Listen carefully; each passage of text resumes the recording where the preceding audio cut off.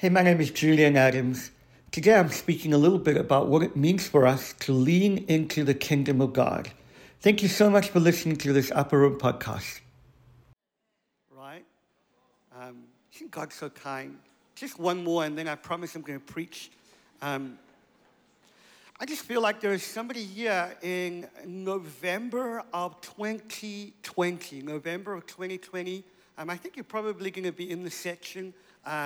I see some kind of, I think it was wrong about maybe the 15th or the 16th of November of 2020. I see some kind of, just trying to describe what I see. I literally see you shutting down completely. It's like this emotional breakdown happened. It's like you got enveloped by a real sense of deep darkness. And I feel like it had to do with an event that happened in your family. I don't know if it was maybe like a miscarriage or something to do with death, but I feel like the Lord really wants to minister to you. I think you're in this section. Is that you, ma'am?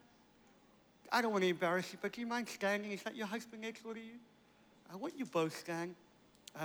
I just feel like the Lord wants to say to you, I am bringing joy out of the season of grief. And I feel like there's some unresolved things that you guys have been wrestling with and working with. And the Father wants you to know you are His delight. And ma'am, I feel like since then, there's been this residual anxiety that you've lived with. And even sometimes waking up in the morning has been costly for you. And I feel like there have been some things you said, God, how does this work? Why am I not getting the answers? And I wish I could give you the answers, but I can't tell you this. The Father's going to come close in this next season. And I feel like where there's been a grief that came over you, a grief that almost suffocated you, God is going to begin to lift that off of you, because grief is meant to last for a nighttime, but joy is meant to come in the morning. And I feel like there's been this season of elongated grief, as it were. God's lifting that off of you. And ma'am, there was some things pre this date that you had in terms of worship and creativity, in terms of just the spontaneity that all got shut down. And it's like the things that made you come alive just got shut down. God's going to lift that up in this next season. You guys are just so special to the Father. He loves you. And my brother, I feel like the Lord wants to say to you, He's not overlooked you.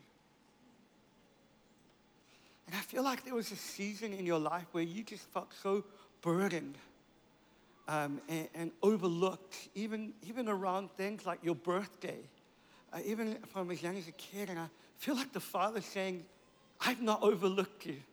And you're going to begin to experience me in the most unlikely ways in this next season.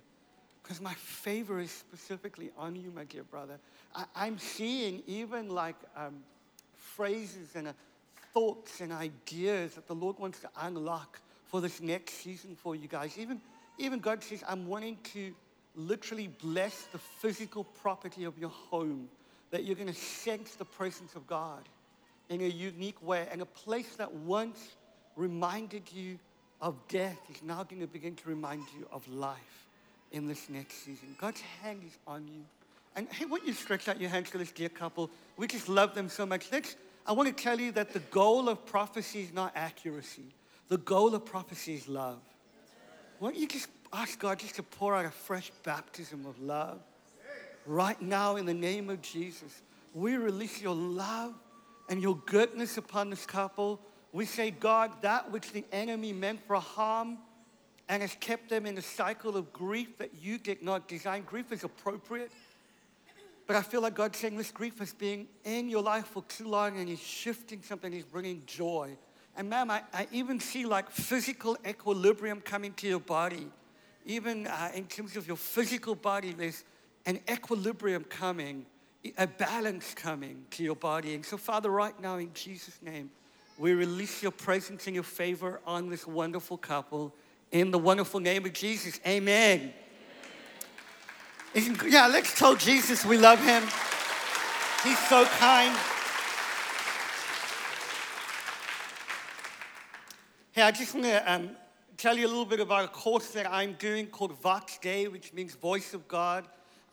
It really is just me externally processing over 12 sessions about what it looks like to be an authentic, integral, prophetic voice. And we need that in our day, don't we? And so if you want to go ahead and go check it out at the back, please do that. I hope you found John chapter 2. If you've not found it by now, give up. You can open anywhere in the Bible, it's all inspired. Do you know, I love Scripture because it is the highest form of prophecy. It's the most perfected form of prophecy, and we must be a people who submit to it entirely. In this day and age, we need to be a people who give our lives to being submitted to the Word of God. It is beautiful in its revelation. It is magnificent in its articulation. And it is transformational in its application. And if we submit our lives to Scripture, we would do very well to not only become a people who experience revival, but become a people who carry revival. John chapter 2, I want to unpack a very familiar bit of Scripture. It's the wedding at Cana. On the third day, verse 1, there was a wedding at Cana in Galilee, and the mother of Jesus was there. Jesus also was invited to the wedding with his disciples.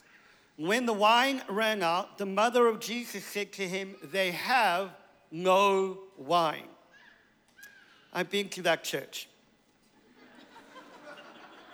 And Jesus said to her, "Woman, what does this have to do with me? My hour has not yet come." His mother said to the servants, "Do whatever he tells you."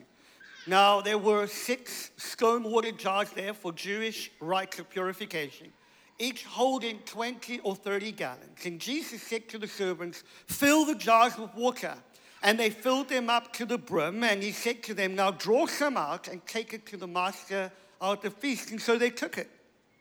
When the master of the feast tasted the water, now become wine, and did not know where it had come from, though the servants who had drawn the water knew, I can't help but think they must have been chuckling at this point. The master of the feast called the bridegroom and said to him, "Everyone serves the good wine first, and when they have drunk freely, then the poor wine. But you have kept the good wine until now." This is the first of his signs that Jesus did at Cana, Galilee, and it manifested his glory, and the disciples believed in him. I love the Gospel of John. One of the things I love doing is teaching through the Gospel of John. I'm taking some of our interns at church through this incredible gospel. I feel like gospel is a gift. The Gospel of John is a gift that keeps on giving. And one of the things that will help you understand how to apply the Gospel of John is how you read this. This is a beautiful text. John, the Revelator, is writing this. And John, typical of a prophetic type person, doesn't write anything in order, doesn't try to make it work out. He just simply writes it down in a way that is quite beautiful and dramatic. And he's wanting you to be caught up in the drama of who and what the good news is. And Jesus is the central figure of this drama. And not only that, you'll begin to see that John is writing in allegory. We see 7 miracles which speak of the 7 days of creation. You'll notice that the Gospel of John starts off exactly like Genesis does. In the beginning was the Word. John is wanting his hearers, his readers, to understand that this is the gospel of new beginnings. This is a new Genesis, which is what that word means. And I love this because when you begin to understand that John is wanting to catch you up in something, you will read it differently. Because the allegory in here is so rich and so wonderful and so beautiful. And the first miracle we see happening happens in the context of celebration. I love it. I particularly love this miracle because it's entirely unnecessary. It's the most unnecessary miracle in Scripture. They'd already been drinking. Listen, I come from a mixed race family in South Africa. That's where I was born. We know how to party for 3 days. We do it very well.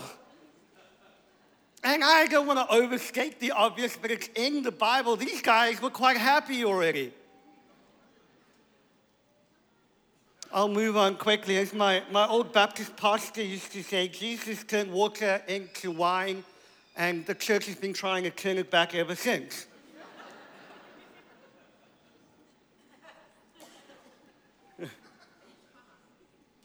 But we see Jesus show up at this wedding in this context of celebration, and I love this because John explicitly tells us this is the first of his sign. It's pointing to something. It's pointing to Jesus. You'll see 7 signs in Scripture. The 8th sign, by the way, which is the day of new beginnings, is his resurrection. You'll see throughout Scripture, throughout the Gospel of John, you'll see him wanting to bring allegory. This is a new beginning. You'll see these phrases, third day. It's speaking of resurrection moment. You'll see these codes all the way through Scripture. It's quite obvious when you begin to read it. It's not hidden from you. It's hidden for you. And I love this because this happens in the context of a wedding. Now, one of the things that we see in Genesis, the very first thing that God creates is not physical matter, but a concept, an idea, a thought. And we see that what God first creates is this idea of 2 opposites being made for one another. We see the sun and the moon. We see water and earth. We see animals and plants. We see these 2 dynamics being made for each other. We see man and woman being made for each other. It's why I believe there's a great battle on for our understanding of what marriage should look like. The first concept that God makes is in the context of union, being made for each other. He makes the concept of marriage. 2 things that look different for each other. The first thing that God ever created was the heavens for the earth. Heaven is made for earth and earth is made for heaven. It's why Jesus says, let your kingdom come on earth as it is in. How many of you know Jesus really wants to answer that prayer through you? And we see this moment in celebration that Jesus takes the tepid water of religion and he completely transforms it from the inside out. I want to tell you, religion will get you working for something that you already have. Because the only thing, the dynamic of relationship and the only thing that we give to Jesus in our great exchange is our sin for his righteousness.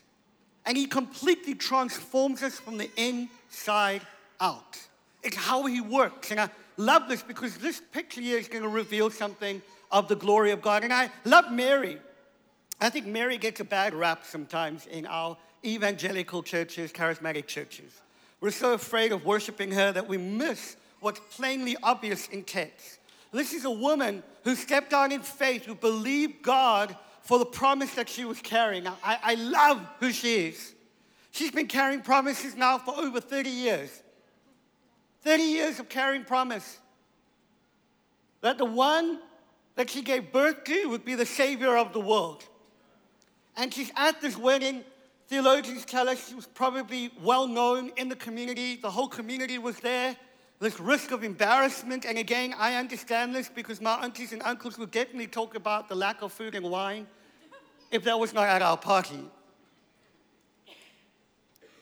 And she's been carrying promise, and she looks to Jesus, and she says to Jesus, they have no wine. Now, I can hear the tone of Mary because I think I probably have a mother a bit like Mary. This is like one of those mamas who are like going, I need to get my nose in here because we need to bring a solution. And man alive, I've been carrying promise for a long time. Can you do something about it? And Jesus makes this incredible statement here. He says, my hour has not yet come. Now, when Jesus says this and when John, the gospel writer, records this, he has something specific that he wants his readers to understand, because you'll see this phrase of an hour, of a third day, of a moment like this throughout the Gospel of John. And when he talks about my hour has not yet come, what he's talking about is the moment of Jesus on the cross, the moment which looks like defeat, the moment which looks like brokenness, the moment which looks like spilled blood, the moment which looks like utter death is the moment of Christ's glorification. And we see him on the cross as blood is spilt. And the beautiful thing is this hour, this understanding is meant to evoke something in our mind concerning Passover. Mary's been carrying all of this promise. She's been expecting God to break in. She's been expecting Jesus at some stage to do something as the Savior of the world. She's been carrying promise. And there's Jesus saying, my hour has not yet come. And he's talking about the broken body that he will display as all of Israel's longings, all of Israel's sojournings, all of Israel's desires finally find their fulfillment and all of their promises in Christ Jesus' broken body on the cross. When he's talking about the hour when John is writing this, he wants you to see that. But here's the thing. The broken body of Jesus doesn't just represent past promises. It doesn't just represent all of Israel's sojourns. It also represents the future. It represents the future breaking in on the present right now. And there's something so profound in Mary's provocation to us, in that she's been living with promise for a long time. 30 plus years. 30 years and 9 months to be exact, probably. She's been living with this promise that the one that she carries will be the Savior of the world. And she comes to Jesus and she says, they have no wine. And we'll talk about wine in a moment. And what she does in that moment is, having lived with all of this promise, she leans into a future reality. Jesus says, my hour has not yet come. She presses in and places a demand on a future reality and brings it into the present right here, right now. Let me help you a little bit. Some of you have been living with promise and you've been waiting passively for something to happen. But there is in the people of God, and there should be in the people of God, an expectation not just of past promise, not just a past breakthrough, but of a reality of a future kingdom breaking in right here, right now. We see this in the way Jesus teaches us how to pray. He says, give us this day our daily bread, doesn't he? You remember that? We think that's about our needs. We think that's about what we need today. The verse there in the Aramaic literally says, give us the bread of tomorrow today. When Jewish readers would read that, they would immediately think about the marriage supper of the Lamb, because celebration and feasting is always a sign of the kingdom. It's why we're called the Table Boston. Because we've learned that the best place to practice warfare is not at shouting at the devil, but in celebrating a future kingdom now. And Jesus says, give us the bread of tomorrow. It's a very complicated verse. They don't know how to even translate it in English. Give us the bread of tomorrow today. He's literally saying the bread that is reserved for the end. The marriage supper of the Lamb. Give us some of that bread right now. Shika bazooka. We're all praying so we can get a new car when Jesus wants to give us a feast of a future age right now. We see this when we break bread, when we have the Eucharist, when we have communion. It's why Jesus says, each time you do this in remembrance, the past, of me. And do it until I come, the future, back again, right now, in the present. When you partake of communion, what you're doing is not just celebrating a past victory, you are accessing a future reality right here, right now. Oh, brothers and sisters, you got to get this. We live with a retrospective view of life, thinking that that's how we're to ask God for things. When God wants us to lean into the reality of a future kingdom, where there is no sickness, where there is no disease, where justice is a way of life, where peace is territory and government. And he's saying, get that here right now. And I want to be a little bit like Mary, where I totally ignore Jesus saying, oh, just do whatever he says. There's a holy audacity and provocation that we're supposed to be learning here. That she had enough of living with promise, she wanted to see the promise. I tell you what, I've grown up in church. I came out my mother's womb speaking in tongues. Just joking. I was about 3 years old when I got filled with the Spirit. I don't remember a day not speaking in tongues, to be honest. And I can't tell you how many sermons of revival I've heard. As if it's a future reality, when actually God wants to bring it in now. Brothers and sisters, what do you believe in God for? You see, when we come to the table, when we come to this text, it's not just about something that's going to happen, that's happened in the past. It's not just something that we hope will happen right now, but it's meant to be a dynamic where we lean in. You see, when the gospel writer says on the third day, what happens on the third day throughout the Gospel of John? It's Resurrection Day. The broken body of Jesus and the resurrected body of Jesus. I want you to notice something. It is a physical body. That the scandal of the gospel is not just that we have our sins forgiven, but that one day we will be raised physically in resurrected life and live eternally as the one called Jesus does right now, with a physical body in heaven that's glorified. It's why we can never separate this physical reality from a spiritual reality as if they're different, because God's design is that heaven and earth get married. That's why your body is important to God right now. Jesus lives with a physical, glorified body right now in heaven, and we have access into that realm right now. Because there's a man with physical, glorified flesh in heaven who's made a way beyond the veil so that we can go there anytime. Man alive, that deserved a hallelujah. I love Jesus' style.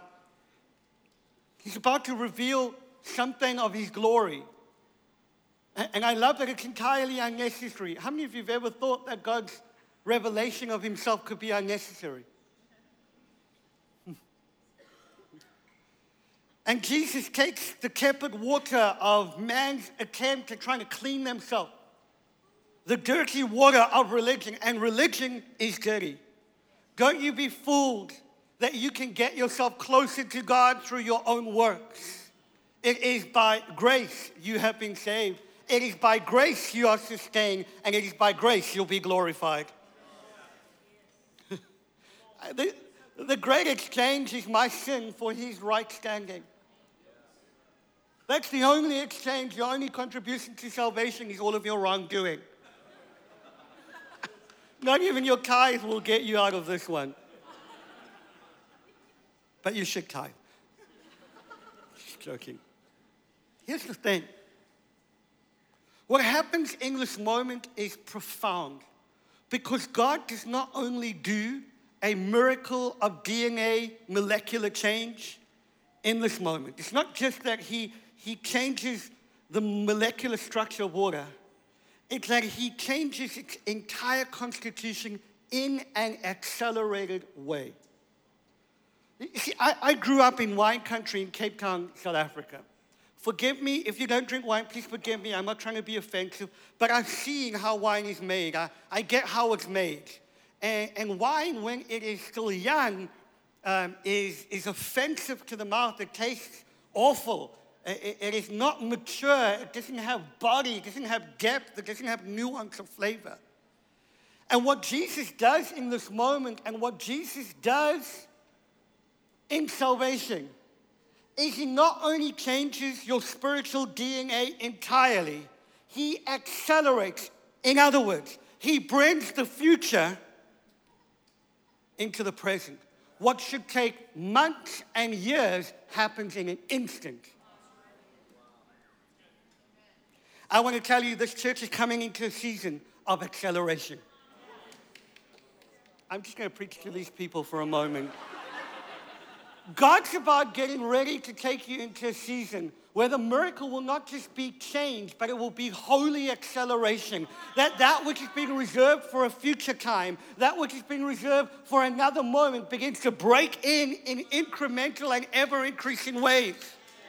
Do you know it is the expectation of the people of God to expect more of the kingdom of God today than we did yesterday, because the Bible says of his kingdom there will be no end. It's an ever-increasing kingdom.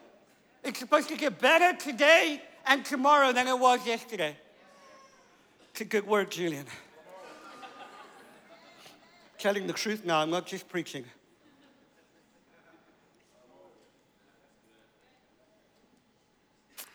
And he changes water into wine.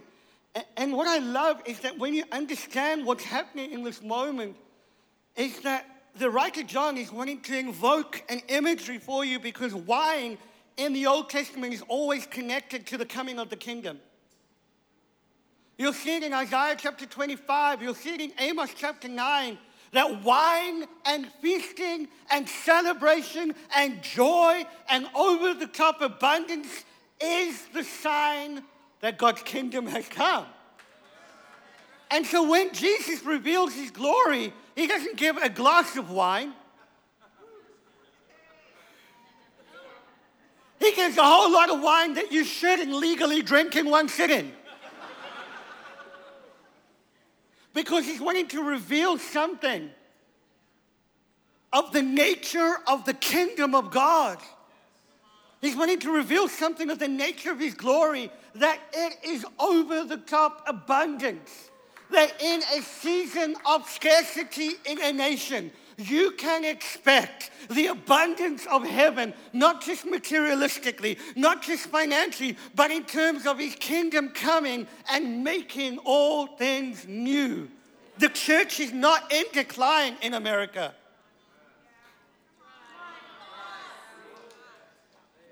The kingdom of God is not shrinking back. The very first sign that Jesus makes concerning his glory is that there is more than enough. In fact, there's so much it's unnecessary.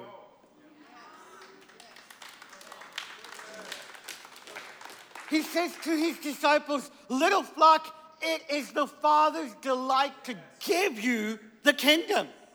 We're all trying to pray and convince God to give us the kingdom. God is sitting on tiptoe expectation saying, I want to pour it out in a deluge, in a way that is entirely unnecessary, in a way that is entirely over the top. Why are you asking for your daily bread when you can feast at a table reserved for the future?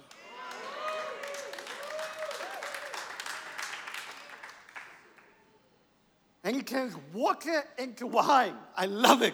So offensive. I think religious cows make the best burgers. I'm from South Africa. We like a lot of meat. But here's the thing. He gives the sign of the kingdom in the context of the master of ceremonies saying this. Others drink the best wine first, but you have saved the best wine for... No, not last. That's unbiblical. Go read the scripture. It says you've saved the best wine for... This is a now moment. The kingdom is not delaying. There's no delay. There's no delay in the kingdom. We're waiting for the last moment. Let's make sure we've got oil in our lamps for the last moment. It's a now word. This acceleration, this demonstration of the kingdom, you normally drink from it at first, So you can save the bad wine to keep you going in the last moments. But instead, you've given the best wine now. I want to tell you, I think the church has been intoxicated on religious wine for too long. And it's time for us to drink kingdom wine that is reserved for another moment. Now.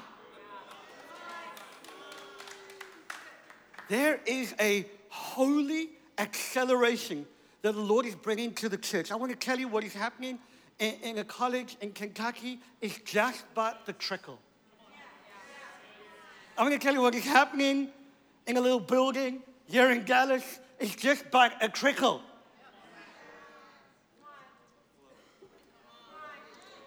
The kingdom is not delayed, it is now. Now, I understand I'm a good theologian. I want to make sure that you get this. There is a dynamic that we're still waiting for the kingdom to come, aren't we? We live in a holy tension of what's called now and not yet. I just won't allow my not yet to dictate my now.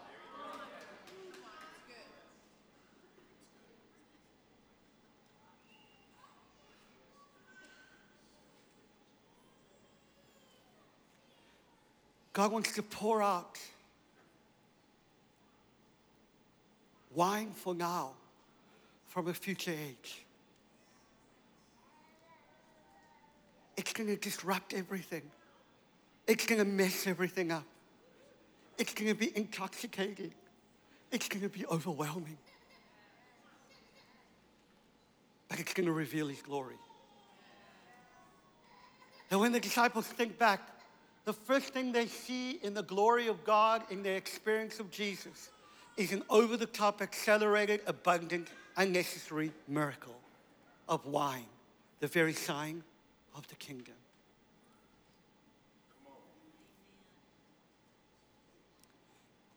A few years ago, I was pastoring in South Africa, in Cape Town. It's really not difficult to pastor in Cape Town. It's one of the most beautiful parts of the world. And I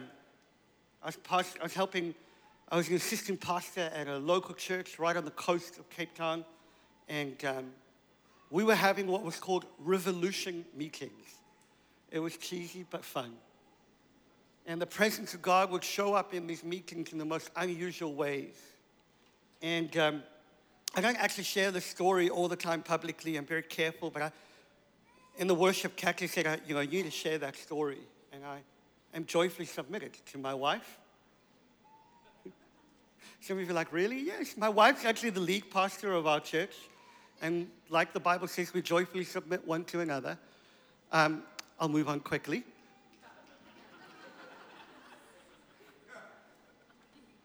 I'm South African and cheeky, I apologize. But we were in this worship time, and the presence of God was quite intense. And I remember falling out under the power of God, and I fell into what the Bible describes as a trance. It's the word ecstasis. It means ecstasy. It literally means that you're caught up into another world, as it were.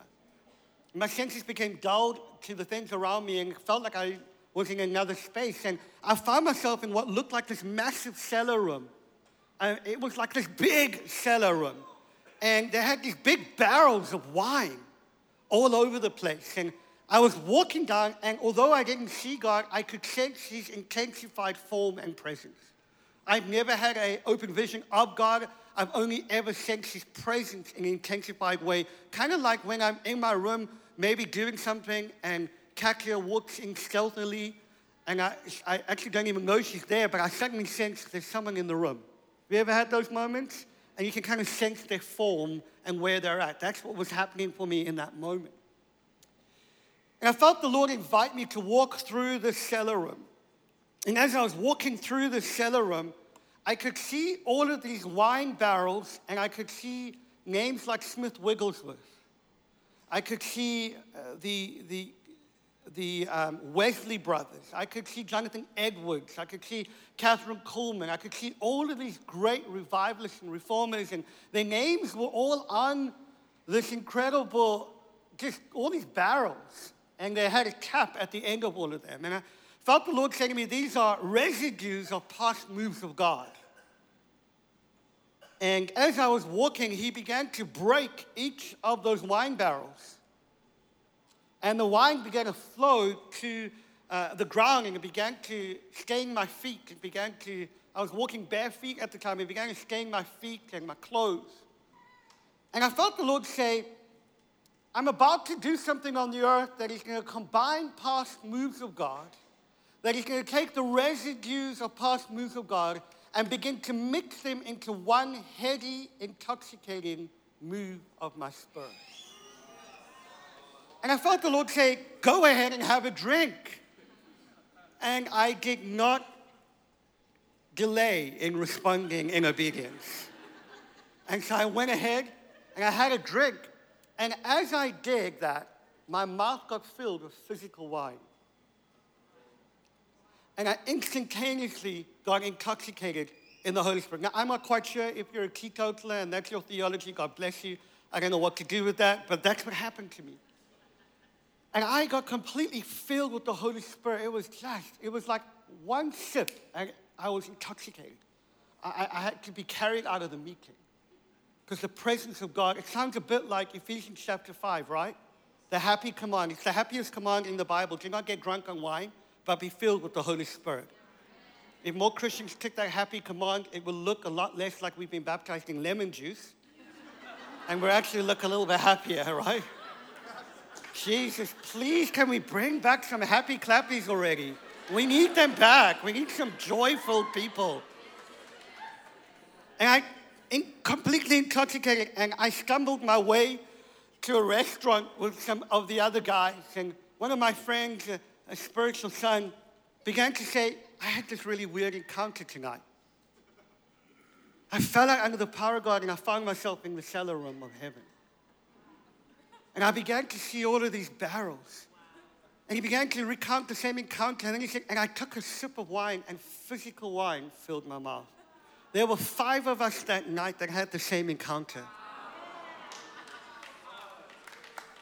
Will you take a drink tonight? Because there is wine that is flowing. Can you sense how the atmosphere has just changed suddenly? The presence of God is just coming because the nearness of the kingdom is not delayed in any way. Because he wants to accelerate his closeness. He wants to accelerate his work. He wants to bring you into the reality of a future age where he makes all things the way he always intended it to be. Brothers and sisters, the very first miracle we see in Scripture is not the healing of the sick. It's a demonstration of the abundance of God's kingdom. And I want to tell you, the church has been believing a lie that we are in a season of scarcity. When God is saying it's a season of abundance. But what are you drinking? What are you drinking? Because there's wine that is flowing. He wants to take your tepid water of religion, your attempts at trying to make something happen, your attempts at trying to fabricate a move of God or a breakthrough in your life. If only I can just work harder for it. And you want to say, let me do what only I can do that's change you from the inside out and give you the best wine, not for last, but for now.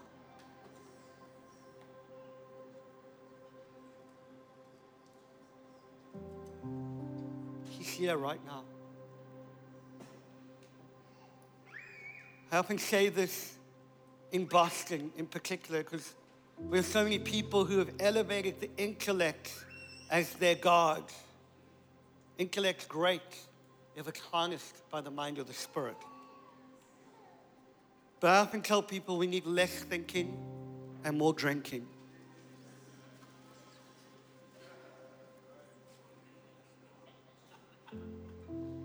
Go ahead and drink. There is the heady, intoxicating wine of the Spirit that is being poured out right now. I will prophesy probably in a moment, but right now there has to be this desire. It's easier than it's ever been before Do you know how come? Because the very body of Jesus has made a way for us to come and drink from his blood. The wine of his presence is being poured out.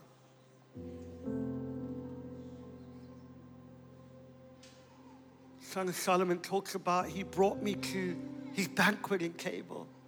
He brought me to the house of wine to come and drink. I want to tell you the highest form of a bridal paradigm where we understand our union with Christ is not simply what we get to offer him, but what we get to drink with him.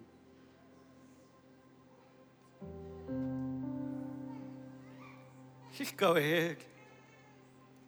Some of you are feeling the presence of God already increasing on you. You've been dry and parched. This church is coming into a season of holy acceleration. There's going to be a lot more to manage and steward. By the way, that's kingdom. That God rewards good sons with more stewardship. It's a biblical thing. But he wants you to start here. A love feast that begins with drinking.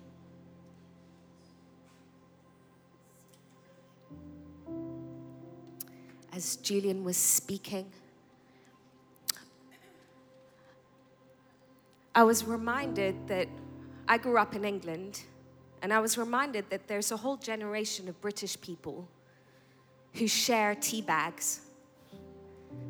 That they don't make a cup of tea with just one tea bag, but they use the one tea bag for multiple cups of tea. And the reason they do it is because in the wartime, in Britain, there was a shortage of tea. And so they lived with strict rations. And because of the rations, they learned how to dilute what was never intended to be diluted, but they learned to ration it. And the war has long since been over, and yet they still live in a place of diluting that which was not intended to be diluted. And I felt the Lord saying that there are many of us in this room that were living in strict rations, where he's saying the war is over. The war is over. The cross and resurrection have opened floodgates. And you're living in a place of living with strict rations, as if you need to count every morsel, as if he is weighing up each grain of blessing in your life, rather than having broken the barrels and allowing the floodgates to pour over you. Stop rationing and diluting that which he is giving in abundance.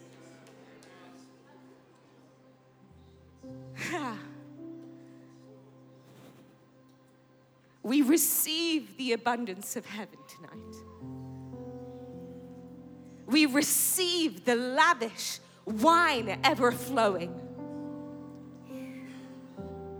We will not dilute that which is given in abundance. I feel some of you are trying to take someone else's rations. He is giving you personally more than enough for you.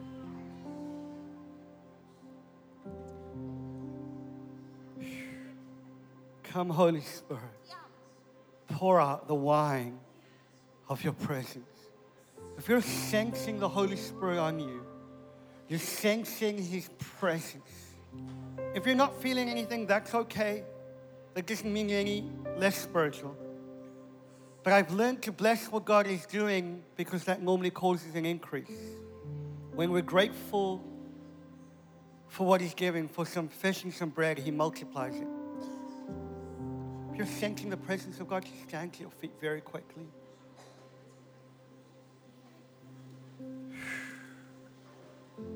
Let's go ahead, and some of you can either physically just go ahead and actually just have a drink. You might want to take some. I love how the Message puts it in Ephesians chapter 5. It says, drink huge draughts of him. That's what Eugene Peterson says.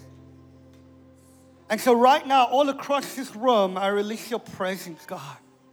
Begin to pour out your spirit right now. Whew. go ahead and receive right now. More. More.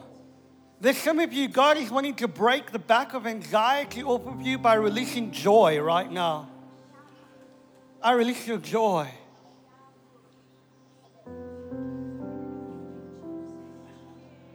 There's a girl, you're in this section over here. You've had consistent nightmares over the last maybe 3 years. It's affected your sleep. The Lord's wanting to release you from that right now. And He wants to give you wine that will make you sleep. Where are you?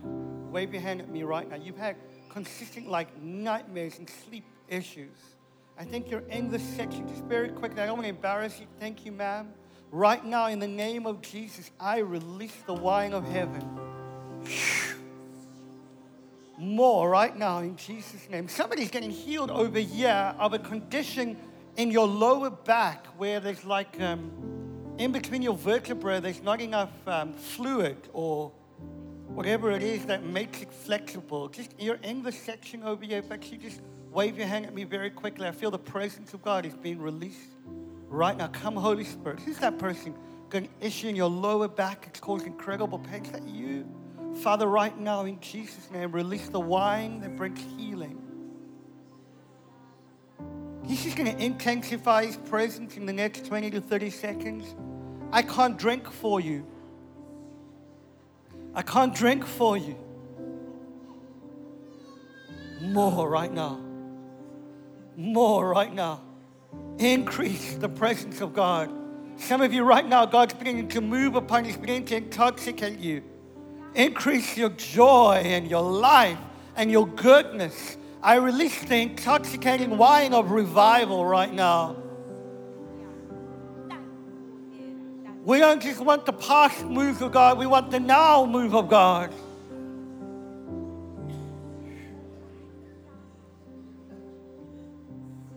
More. More right now. I just want to wait just a little bit longer if that's okay.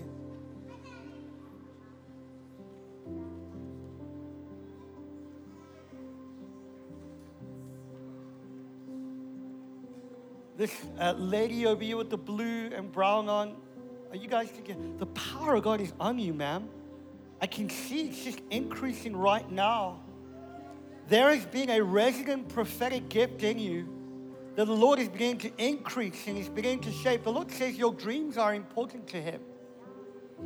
And I feel like there have been some dreams, actually both of you, like there is a dynamic of destiny on you that the Lord is wanting to shape and increase in this next season. I'm not quite sure what you guys do, but I see like a crossover between ministry and business. I see something happening that God's about to cause you to be able to be in two spaces at once. And there is going to be an increase of favor. There is going to be an increase of blessing.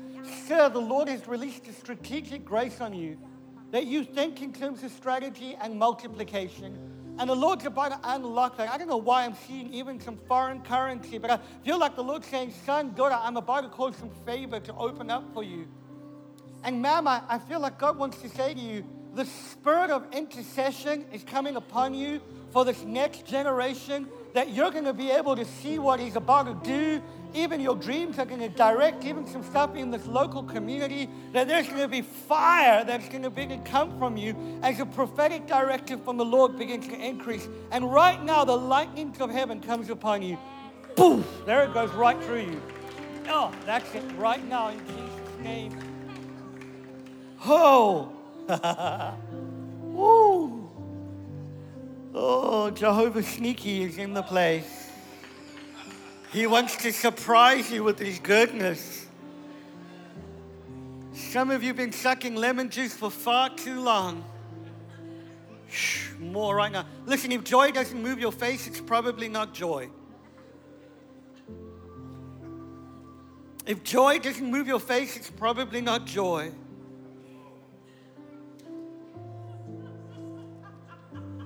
There it is. More. More right now. It's going to begin to sweep all across this room right now. Let the wine of your presence increase in this room right now. There is a gentleman, I think you're in this section over here. You're involved in, the phrase I get is mergers and acquisitions in your job. You somehow work to do some stuff with mergers and acquisitions. I feel like you're a gentleman. You're probably in the section. You could be somewhere else. You're in a business dynamic, and I see God's grace on you. Who's that person? Just wave your hand at me very quickly. Something to do with like mergers. Is that you, actually, lady? Okay. Ma'am, the Lord wants to do He wants to give you some unfair advantage in this next season. And some Holy Spirit intel. And I see you working on a project that has somehow been delayed for a number of months. It's been really difficult. And I see the Lord saying, I'm about to accelerate the breakthrough, and that you will be known as someone who closes the deal in an accelerated way. And there's going to be such an integrity in the marketplace that the Lord's going to give you, so that even men and women of high influence will listen to you, and you'll be able to direct funds for the sake of kingdom expansion. And even right now, God's hand is on you. He's wanting to unlock an evangelistic grace in you and on you. It's like people tell you things you didn't ask them to tell you. And they just tell you the stuff that's on their heart, and you don't even know why. God's saying, because I'm going to give you grace to be able to draw and to be one who reaps people into the kingdom. Right now, He's increasing His presence.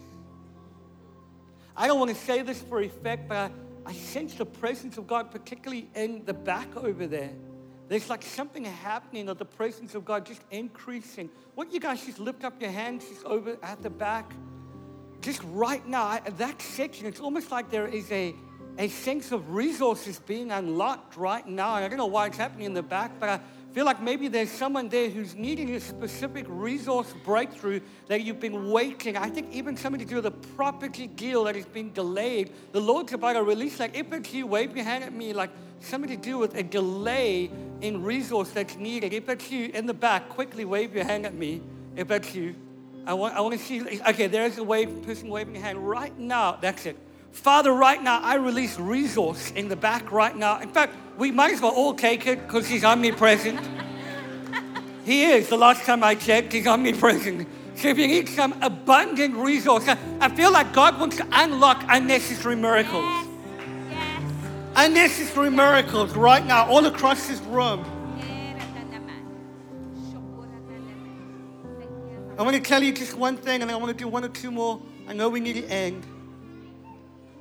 I remember praying for a man a close friend who had a stroke, was in a wheelchair. And as I prayed for him, for God to heal him, God didn't heal him, but he got a number of gold teeth in the back of his mouth. And I was super offended with God. Because one is as supernatural as the other, right? But there was something in the heart of God toward that man. I remember him saying, I know that He loves me. Look. And He'd show me his gold teeth. I know that He loves me. Look. I want to tell you, some of you are going to get unnecessary miracles that might not even meet your needs that in the way that you think. But He just wants to show you displays of His kindness. He's already done it on the cross. Here's what I want to do to end. How much time do I have? Do we need to end now? I just want to do one more prophetic word. Is that okay? Okay. Now that I lead local churches, I know what it's like when you need to get things done. He's here right now. Can you sense Him? Father, right now we release unnecessary miracles all across this room. I feel like God wants to release a childlikeness in order to be able to receive. And you know, the funny thing about kids is that they never think your gift was too much. There's like no child on the planet who'll be like, no, that's more than I deserve. Please take that back and give me something smaller. And when Jesus talks about childlikeness being the posture in which we enter the kingdom, there's something that He's saying of the ability to receive excess and not be offended by it. And I feel in this moment that God is bringing freedom and deliverance to some who've been saying no when God is wanting to give. Come on. And we've been pastoring God. No, this is too much. Let me explain to you why this is not an appropriate way to give to me. And I feel like He is singling some of you out tonight, and you'll know this is you because your heart is beating and your hands are clammy right now, but He is speaking to you. And He is saying, I am trying to bless you, and you keep saying no because you think you know better than what I know to give you. And so in the name of Jesus, we break any kind of old thinking about what we're allowed to receive and what God is allowed to give. And we release in this room a childlike attitude to receiving, a childlike grace to say yes to all that God is giving today and all that He's giving tomorrow and all of tomorrow's bread today. Receive in the name of Jesus an audacity to take what God is giving and say, yes, please, and some more. Hey. Give me some more, Jesus.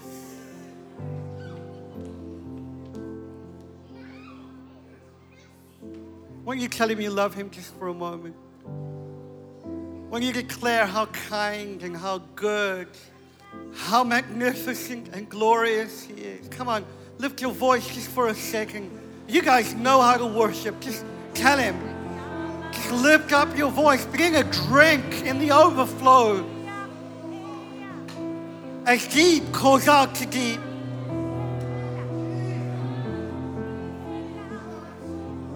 He is so worthy of adoration and praise.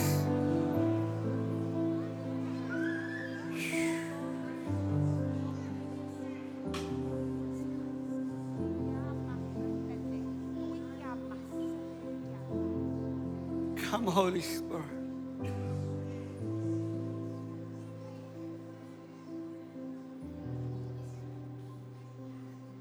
Come, Holy Spirit. More. This gentleman with the gray top on, sir. God's presence here, you with the mustache. God's presence is on you. And I feel like it's almost like I can see like a James anointing on you in the Bible. He has this ability to be practical and work out his faith. And I feel like you often go, well, that's just so out there. What's the practical? How do we apply this? Like the way you think, the way you're wired is like that. And I feel like God's saying, I'm going to take your practical and I'm going to make it supernaturally practical. And I feel like the Lord wants you to know that in this next season, He is unlocking for you a gift of faith for the extraordinary. And I feel like you've hit a particular ceiling in your job or in your current situation that God's saying, I'm about to break through it for you. And I feel like you've got this anointing to take people with you. Because you know how to love people well.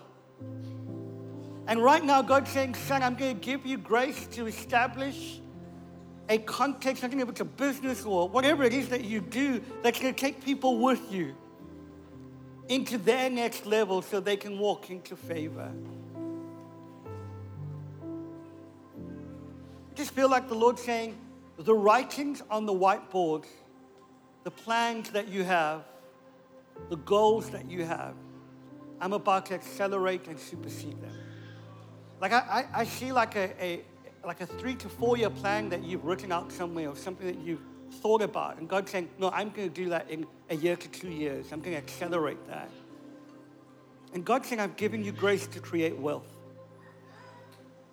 I've given you grace to create wealth. And you're going to have an ability to do it because you'll steward it for the sake of kingdom. Here's what I want to do just right now as we end. I want to tell you, I feel like this verse of this abundant miracle of wine, the sign of the kingdom, revealing the glory of God. I wonder if often we worship enough to sense His presence, but we don't linger enough to see His glory. You see, the presence of God tells us He's here. The glory of God reveals who He is. I believe God wants to give you wine that will brighten your eyes, that will cause you to see His glory. And just as we come into a close, I wish I could prophesy over all of you. So here goes. God loves you with an everlasting love. It's the best word you could ever receive. And I want to say most of us, if we just took our pastor's advice from last week and did that, we'd probably walk into our destiny. The greatest revelation of Jesus is not as prophet or apostle, it's as shepherd, one who pastors us. But I genuinely feel right now God wants to increase His presence in the next minute. And if you know God is on you and you're just saying, God, I want to drink from the wine of heaven. I want to get intoxicated again. Some of you, proximity to the presence of God does not guarantee intimacy with God. Mary and Martha were in proximity with Jesus, but only one had intimacy.